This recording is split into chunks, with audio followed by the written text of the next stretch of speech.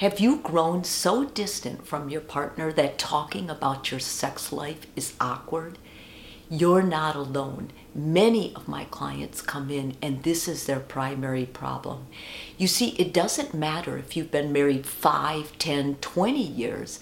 If you don't like the way you have sex or you're dissatisfied with some part of it and you let it go and don't discuss it, it becomes a problem. This type of issue never goes away. Some of the discomfort comes from a dissatisfying sex life where couples have never felt fully fulfilled sexually and they're afraid of hurting their partner. Today on Reaction Reset, I'm going to give you skills so that you can begin the talk about sex with your partner.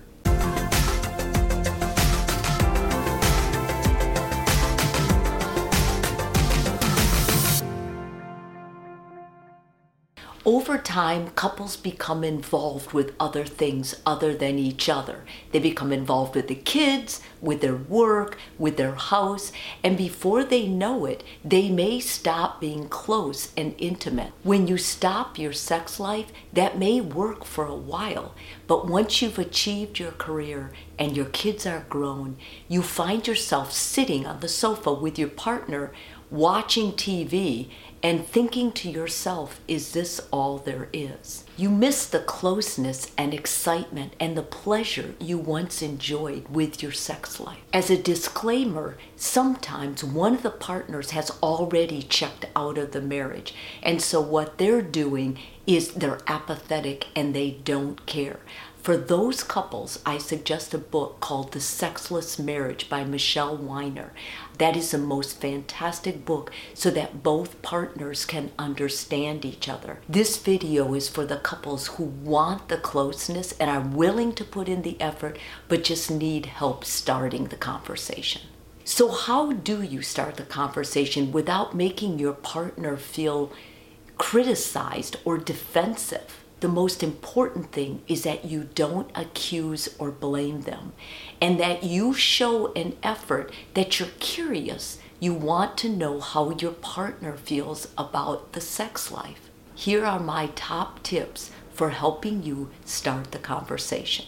First of all, the bathtub is a wonderful way to start talking to your partner. I say this because when two people are in a tub, you're facing each other. The water is a nice temperature. Warm water, we know, calms down mood and relaxes the body. And it's a perfect opportunity to share some pleasure and then get to know your partner better. The only objective with the tub is that the two of you are talking and you're enjoying learning and listening to each other. Secondly, it's best to tell your partner you miss them sexually.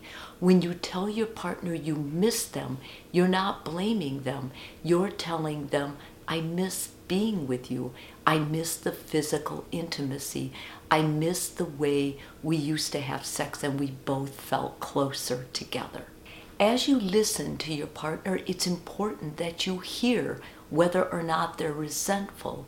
If they personally have feelings about their body, maybe they feel like part of the reason they don't want sex is they're ashamed of their body and they're afraid you're going to reject them.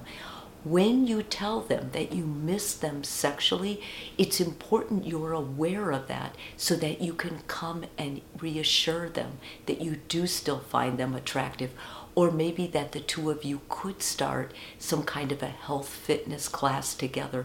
As people get older, they do feel badly if they haven't aged well. Start out by touching again. It's very important when you begin touching that you don't go for the primary sexual areas. Stay away from those and start with the shoulders, start with a back massage. If you really feel awkward and timid about it, then start with holding hands or maybe just kissing. Everybody has a way that they feel better or more connected physically. And once you know that, it will be easier to approach your partner again. If you only want your partner at night during bedtime, or you only try touching them at a specific time for sex, it's not going to get less awkward. So that means small touches, reassuring touches throughout the day are always going to work better.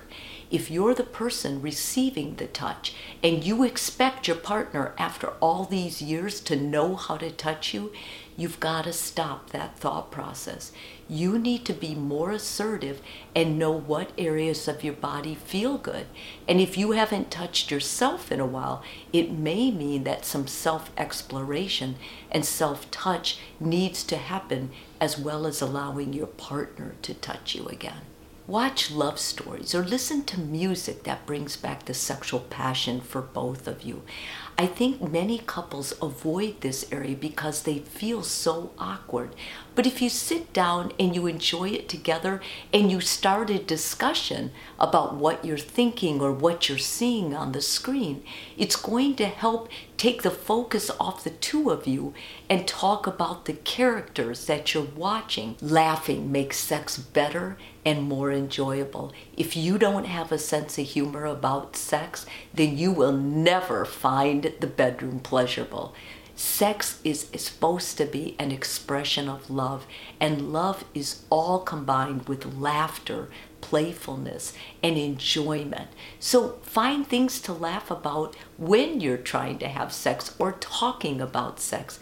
It's going to help both people lighten up, and it's going to take away or minimize some of those defensive feelings that may arise. Finally, you may need to negotiate. There is nothing wrong with someone not having a high sexual appetite, and there's nothing wrong with the other partner wanting sex every day.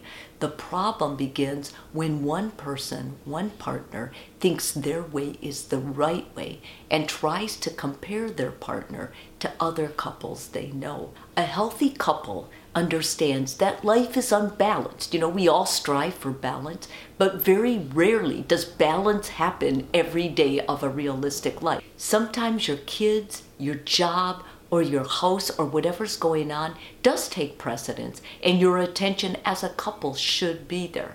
However, as a clinical psychotherapist who specializes in sex, I know that something as simple as taking 15 minutes a day to talk about your sex life with your partner and understanding how your partner feels and how you can be a better sexual partner for them is very important. In a healthy marriage, you should never have to apologize for wanting sex with your partner.